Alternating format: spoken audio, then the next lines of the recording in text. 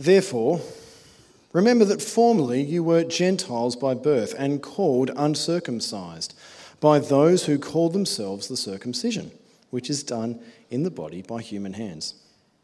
Remember that at that time you were separate from Christ, excluded from citizenship in Israel, and foreigners to the covenants of the promise, without hope and without God in the world.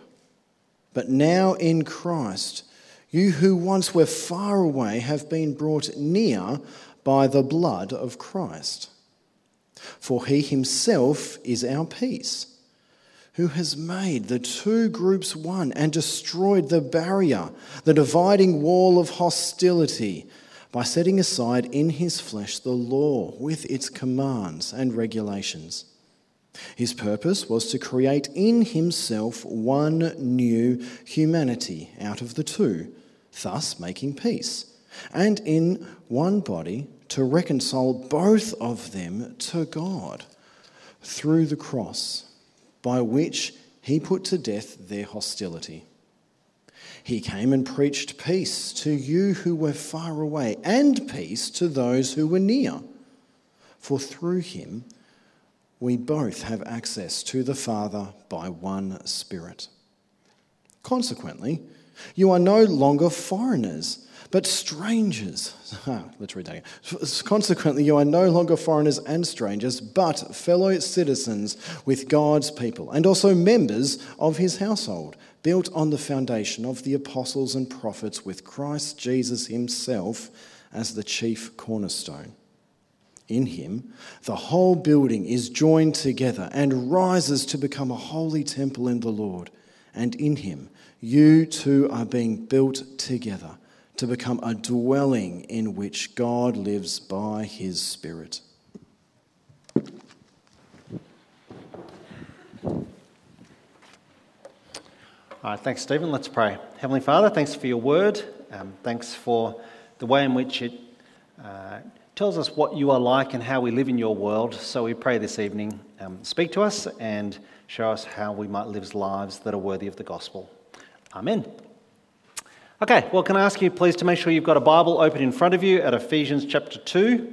As well, you'll want the handout that you were given as you came in. There's a detailed outline inside, including a couple of Bible passages that are printed there to save you having to flick through your Bibles. So you need that in front of you.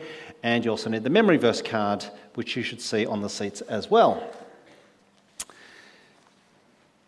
Well, you know when you watch a great movie and the action pauses for a little while, really for a flashback to fill in a backstory. That's what Ephesians chapter 2, the second half, is all about. In many ways, it's just a parallel of the first half of chapter 2. And if you look at the table that I printed there on your handout, you'll see the two halves of Ephesians chapter 2. Last week we saw the way in which the first half was laid out in three stages. We were dead in our sins, but we're made alive in Christ, so we've been saved from something and saved for something. This week, firstly, we were without hope. Secondly, but now we have peace with God. And thirdly, consequently, we're being built together. Same structure in both halves, but just slightly different perspectives. Now, of course, the central character and the main focus of the Bible is Jesus, but Jesus doesn't just appear out of nowhere when he's born in Palestine some 2,000 years ago. And because of that, it means that if you want to know God better, and if you want to more fully delight in the wonder of every spiritual blessing in Christ, do you notice how I slipped in two memory verses there? Some of you have been doing that, yeah? Recognise those? Well, at some stage, if you want to do those things, you actually have to go back to the beginning to see how Jesus has been long anticipated. Well, last week we saw that we're saved by grace through faith for good works that God has prepared in advance for us to do. And that kind of left, I suspect, many of us thinking, okay, that's good, so what are those good works? Let's get to chapters 4 through 6 so we can get on with doing them. The thing is, Paul says that what's more important than doing good works is knowing who we are. So the most important thing for us to hear at this point is about how we relate to each other. And that's what this passage is all about. So if you look on your handout there, 3 points. Formerly, we were without hope. Secondly, but now we have peace. And then thirdly, consequently, we're built together. And then a couple of reflections about application. Let's start at point 1 with formerly, we were without hope. Actually, where I want to begin tonight is with that backstory I was telling you about. It's worth realising that the Ephesian Christians whom Paul is writing to, most of them were converts from pagan backgrounds. They weren't Jewish by ancestry in any way. And that's going to be relevant to us once you stop and consider what the Jewish view of race and ethnicity was like. In fact, it was very simple. See, for the Jews, it was a binary way of looking at the world. It was us or them. The Jews divided into the whole world into us Jews and everyone else, whom they called Gentiles. Of course, the mark of whether or not you were Jew or not was pretty straightforward. The mark, as you saw in that reading, was male circumcision. And, like a view of the world, that's pretty binary, isn't it? Either you are or you are not. And without being crude, it was pretty easy to tell if someone belonged to the Jews or not. Now, you can imagine that this kind of us and them mentality, it did cloud the way in which Jews viewed the rest of the world. We'll see that in a moment. But the most important thing is that from God's perspective, the Jews weren't any better than the Gentiles in any way. The reason he chose the Jews was simply because of his great love. And the key passage that shows this and explains this and shows us how the Old and the New Testament fit together as one continuous storyline, the key passage is the call of Abraham, the first Jew in Genesis chapter 12.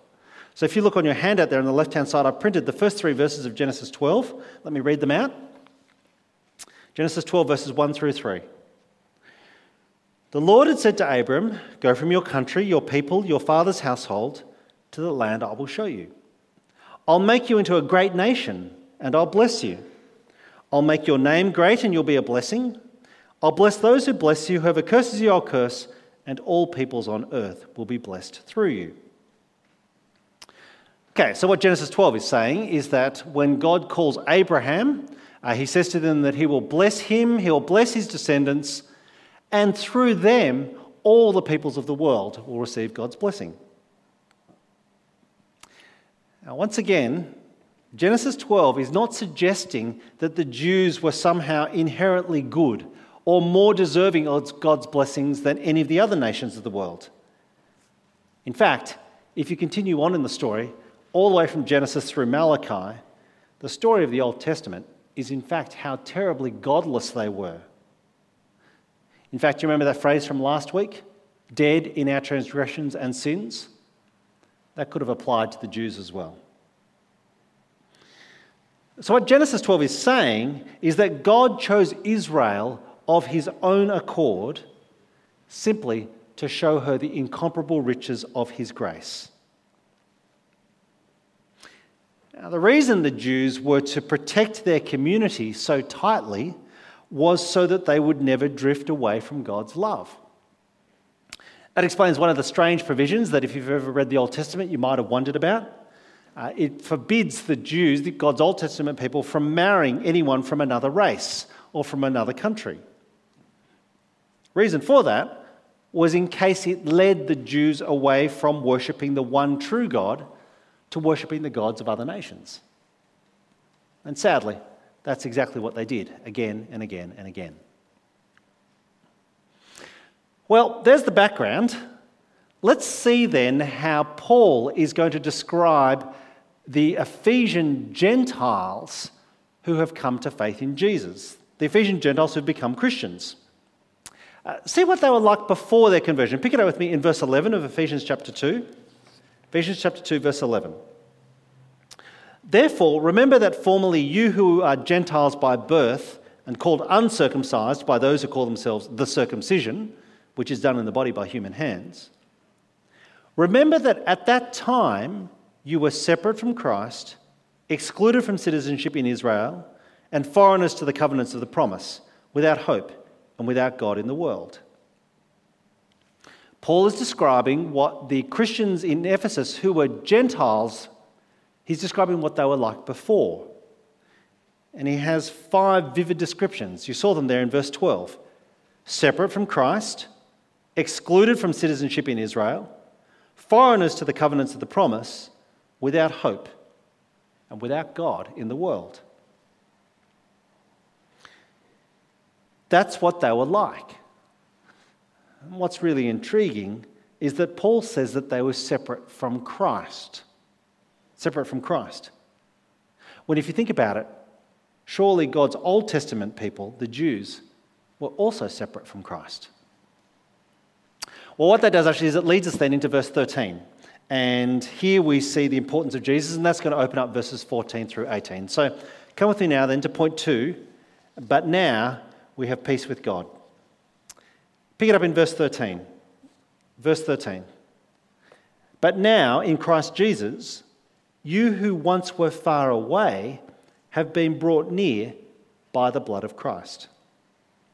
For he himself is our peace, who has made the two groups one and has destroyed the barrier, the dividing wall of hostility, by setting aside in his flesh the law with its commands and regulations. His purpose was to create in himself one new humanity out of the two, thus making peace. And in one body to reconcile both of them to God through the cross, by which he put to death their hostility. He came and preached peace to you who are far away and peace to those who are near, for through him we both have access to the Father by one Spirit. Okay, the big idea in this section is back there in verse 13. The big idea is that Gentile Christians who are now in Christ have been brought near to God by the blood of Christ. Now, this just mirrors what we saw last week in the first half of Ephesians 2. We who are dead in our sins, we've been made alive in Christ. And the work of Christ is reinforced in verse 15. Did you notice there? Verse 15. By setting aside in his flesh the law with its commands and regulations. And reinforced again in verse 16. We are reconciled to God through the cross. Well, if that's what Jesus has done for us, there's two amazing consequences, both of which are printed there on your handout. You can see them there. First consequence is that we can all have peace with God. We can all have peace with God. Now, Paul's logic is pretty clear. He's saying the reason we can confidently draw near to God is because we have peace with God. You would have heard in that section, 4 times in fact, he talks about peace. Verse 14, he talks about peace. Verse 15, he talks about peace. Verse 17, twice, he talks about peace, peace with God. Paul is saying that our sins aren't counted against us anymore because Jesus has borne the consequences for them at the cross. And that means there's no charge that can be levelled against God's people. So he's saying, come forward with confidence. Draw near to God with confidence. We all have peace with God. But what's really extraordinary is the second consequence. This is the game changer, I think. Point 2 there on your handout. We have no hostility with each other. We have peace with God, but we have no hostility with each other either. Now, as you hear me saying again and again, in the Bible, the vertical always shapes the horizontal. How God treats us, the way we relate to God, that always affects the way in which we treat each other, the way we relate to other people. And that's most vividly expressed here in verse 14. Have a look at verse 14. For Jesus himself is our peace, who has made the two groups one and has destroyed the barrier, the dividing wall of hostility. I'll read it again, verse 14. Jesus himself is our peace, who has made the two groups one and has destroyed the barrier, the dividing wall of hostility. Now you might be wondering, what's this dividing wall of hostility? Well, it's not the thing that separates us from God. That's because Jesus, in his death, has taken away our sins. The dividing wall of hostility that Paul's referring to here is actually what separated Jew from Gentile and what kept them apart. Now, this was a problem in Ephesus. You can sense that because actually of the way in which the church in Ephesus first came about. Right from the beginning, there was conflict between Jew and Gentile, and so it's probably unsurprising that even after conversion, it was still an issue that they had to deal with. Come with me back to Acts chapter 19. I printed there on your handout to save you looking it up in your Bibles, but look down the bottom left-hand side, Acts chapter 19. This describes what happens when Paul first goes to Ephesus. And there he's involved in starting the church. Verse 8, Acts chapter 19. Paul entered the synagogue. That's the place where the Jews met. Paul entered the synagogue and he spoke boldly there for 3 months, arguing persuasively about the kingdom of God. But some of them became obstinate. They refused to believe and they publicly maligned the way. So Paul left them. He took the disciples with him and had discussions daily in the lecture hall of Tyrannus. Tyrannus was almost certainly a Gentile. This went on for 2 years, so that all the Jews and Greeks who lived in the province of Asia heard the word of the Lord. Okay, so you can hear with that kind of background for the way in which the church began, it's likely that there were still divisions even amongst the Christians, depending on whether they were converted from a Jewish background or a Gentile background. And of course, I gave you the illustration before about intermarriage as being one example of those kinds of divisions. But actually, Paul in verse 14, he's giving a much more graphic illustration when he talks about the dividing wall of hostility. So here's what he means. Have a look at the screen behind me and you'll see a picture. This is it's a picture trying to depict what the temple at the time, this is Herod's temple, what it might have looked like. And basically you see the very large outer area, and then right in the middle you see the sanctuary and the inner area, and there's even a wall around that.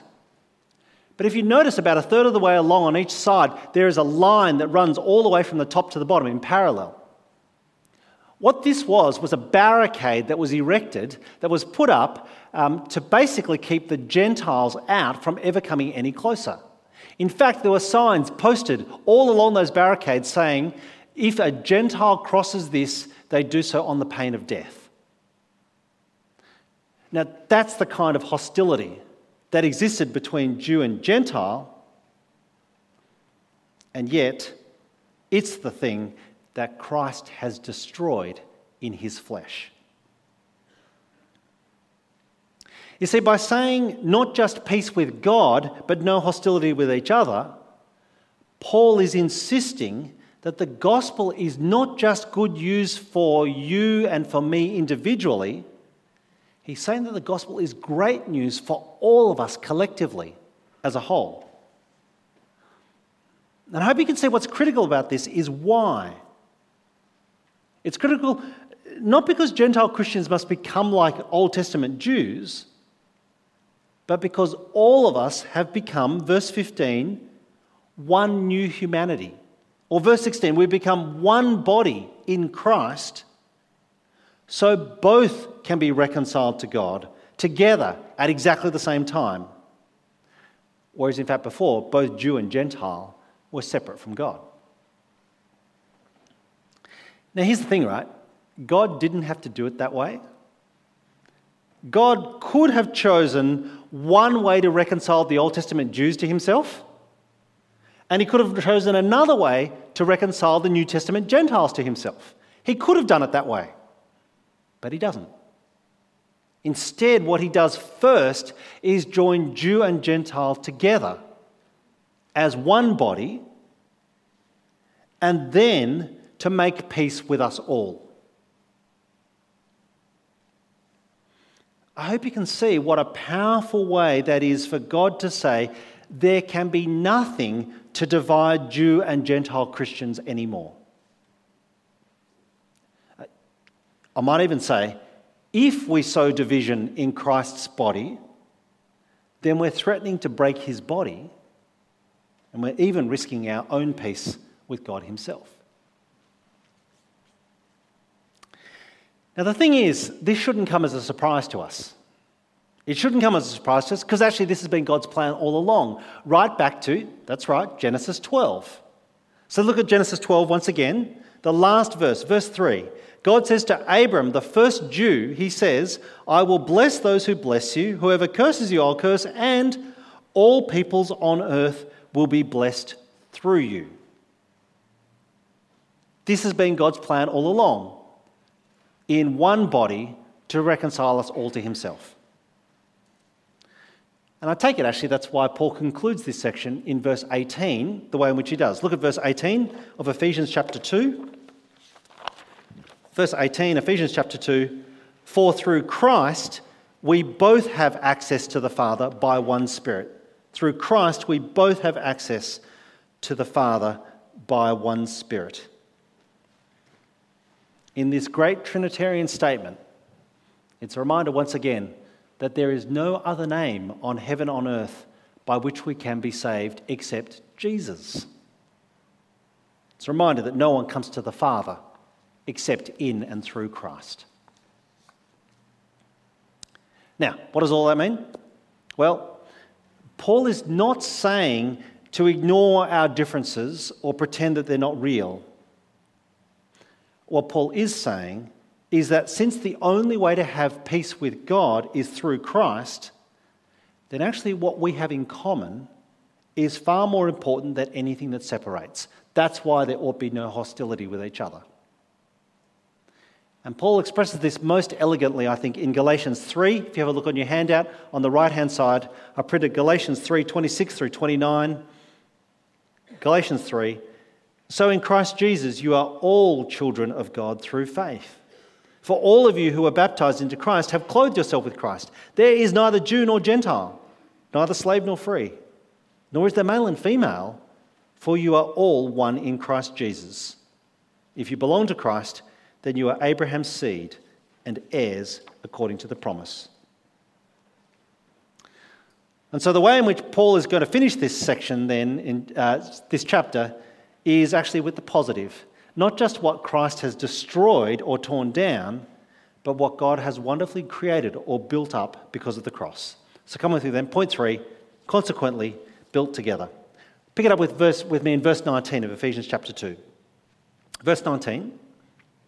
Consequently, you are no longer foreigners and strangers, but fellow citizens with God's people, and also members of his household, built on the foundation of the apostles and prophets, with Christ Jesus himself as the chief cornerstone. In him the whole building is joined together and rises to become a holy temple in the Lord. And in him you too are being built together to become a dwelling in which God lives by his Spirit. Paul is saying Gentile Christians and Jewish Christians, they are no longer foreigners nor strangers. They are one in Christ. And he uses 3 images or metaphors to make this point for us, each of which are listed there for you on your handout. First image, we are all fellow citizens with God's people. Fellow citizens with God's people. You all know that we live in a world of rising nationalism. I don't need to remind you of just how important citizenship is, how important it's always been. What's remarkable is how Paul describes us. Did you notice? Fellow citizens. Fellow citizens. It's a reminder that we are one body and therefore there is no hostility. We are all in this together. The second image that he uses, fellow citizens, is the first. Second, members of God's household. Members of God's household. Now, I don't know how you answer the question when someone asks you who's in your household. Generally, people talk about relatives or flatmates or pets. Not necessarily in that order, really, I suppose, depending on which they like the most. Who's in your household? It's a question asking you to describe your relationships. And what Paul is saying is that in this household, Christ Jesus himself is the chief cornerstone. And the apostles and the prophets, they are the foundation. It's a reminder that the only way we draw near to God is in and through Christ, as we encounter him through the Word of God. That's what the reference to the apostles and the prophets is talking about, I think. The New Testament apostles, the Old Testament prophets, I think they represent the Word of God. And that's why I picked these particular verses, verses 19 and 20, as our memory verse. We'll come back to that at the end tonight. The metaphors that Paul is using to describe what it means for us to be one in Christ, fellow citizens, members of his household. The third and final one, a building that's becoming a holy temple in the Lord. Look at verses 21 and 22 with me. Verse 21, in Christ the whole building is joined together and rises to become a holy temple in the Lord. And in him you too are being built together to become a dwelling in which God lives by his Spirit. This final metaphor takes that building imagery even further. You notice here, it's not just talking about us being any old building, it talks about us being a temple. Now, we've already seen that Paul's alluded to Herod's temple earlier, And of course, the Ephesian Christians who are reading this letter, well, they were well familiar with the concept of a temple. They had the temple of Artemis in their city, one of the wonders of the ancient world. And both Herod's temple and the temple of Artemis, they were spectacular creations. But they are nothing compared to this temple which God is building, this temple which is built on Christ, in which God lives by his Spirit. You see, when Paul talks about temple, he doesn't mean the physical building back in Jerusalem.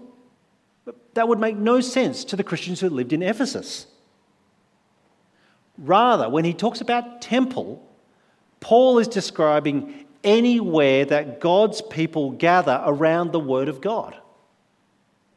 Anywhere that God's people gather around the Word of God. Because there, Christ dwells amongst us richly. So remember that question, who's in your household? The answer that Paul is giving is, God is. God is the one who lives amongst us by his Spirit. Now, what does all that mean? Let me just make a sideways observation.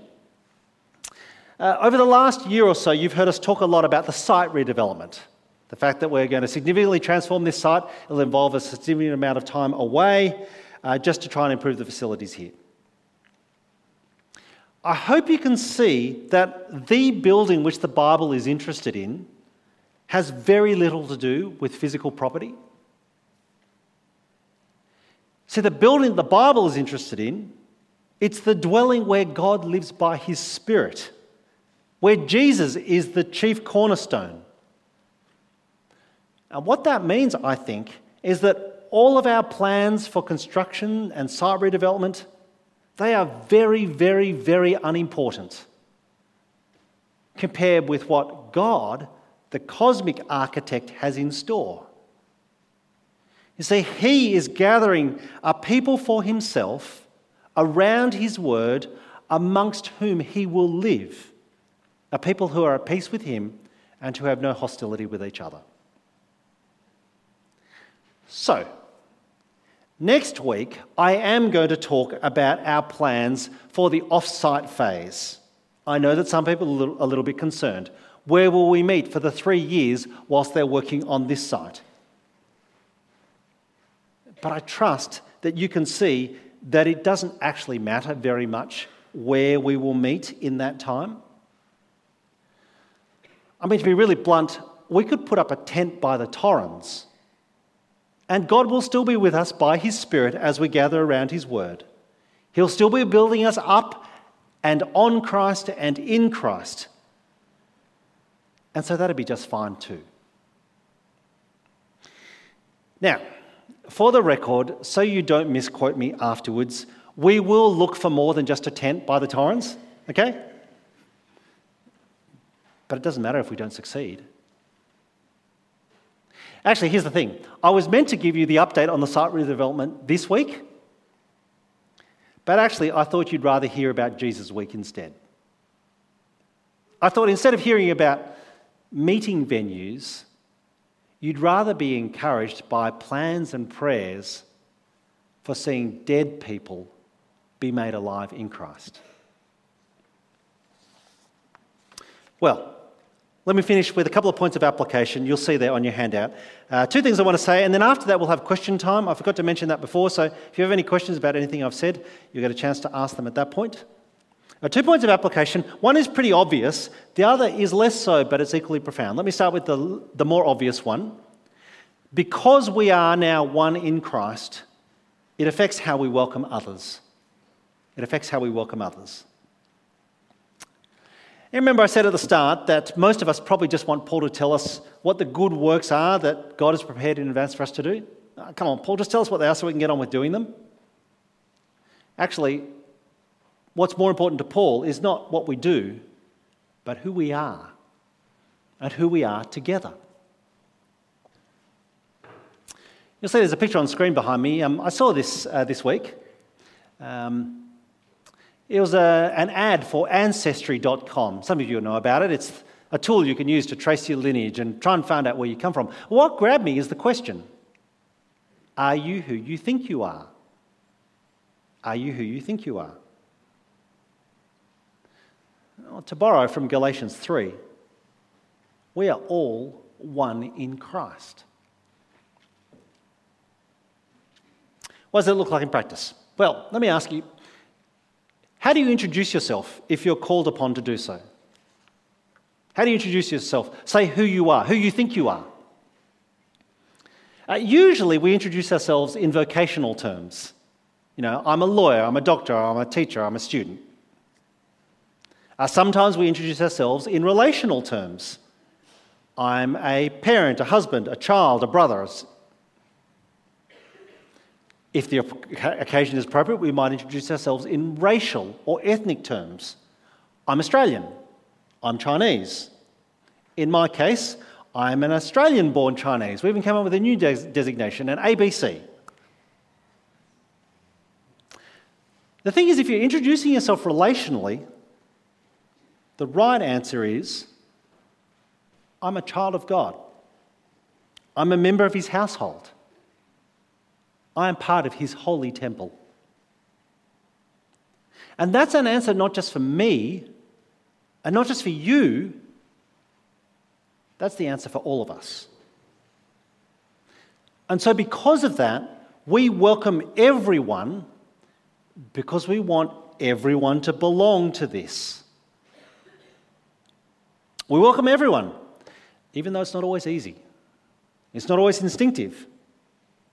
We can still be tribal at times. But we welcome everyone because how we relate to each other reflects our understanding of how we relate to God. This year we've talked a lot in our church about how we long to be a place that better reflects the whole family of God across every age and stage, how we want to become more genuinely intergenerational. To that wonderful desire, I want to add, we ought reflect every race, every nationality, every colour. That is not just intergenerational, we ought be interracial. I'm not calling for the abolition of race, rather for the uniting of every tribe, language and tongue. Because being in Christ matters even more. There's two reasons why. The first is, well, that's why Jesus gave his life, so I take it means something to him. But the other reason is because this is what we will be doing in eternity. In eternity, we will be gathering with people from every nation, every tribe, every language, every tongue. We will be gathered around the throne worshipping Jesus. So we probably should get started now. Now, if this is a magnificent aspirational goal, I do realise that it's a very confronting diagnostic. Let me ask you, how do you feel about foreigners in church? Now, as I said last week, church ought to be the most inclusive and diverse community in our country. Oh, I understand it can be hard.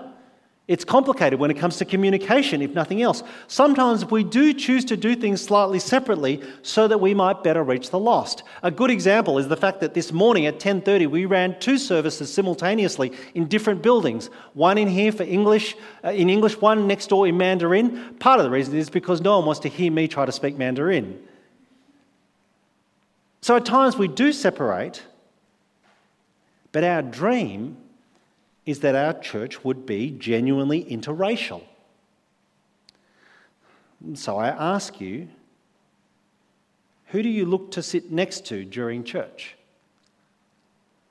Or who do you gravitate towards after it finishes? People who look like you because it's more comfortable? Or people who look different, even if it's not as easy? I want to say, I know that there is no one in our church who would ever be intentionally or deliberately racist. I know that. But functionally and practically, might our actions suggest otherwise? First application, how we welcome others. Secondly, very briefly, how we forgive each other. how we forgive each other. Because, despite what I've just said, we will wrong each other. Now, we won't do it intentionally or deliberately, but we will wrong each other accidentally and inevitably. And when we wrong each other, if it were not for the fact that we are one body in Christ, that would raise a dividing wall of hostility between us. That's what happens in our society.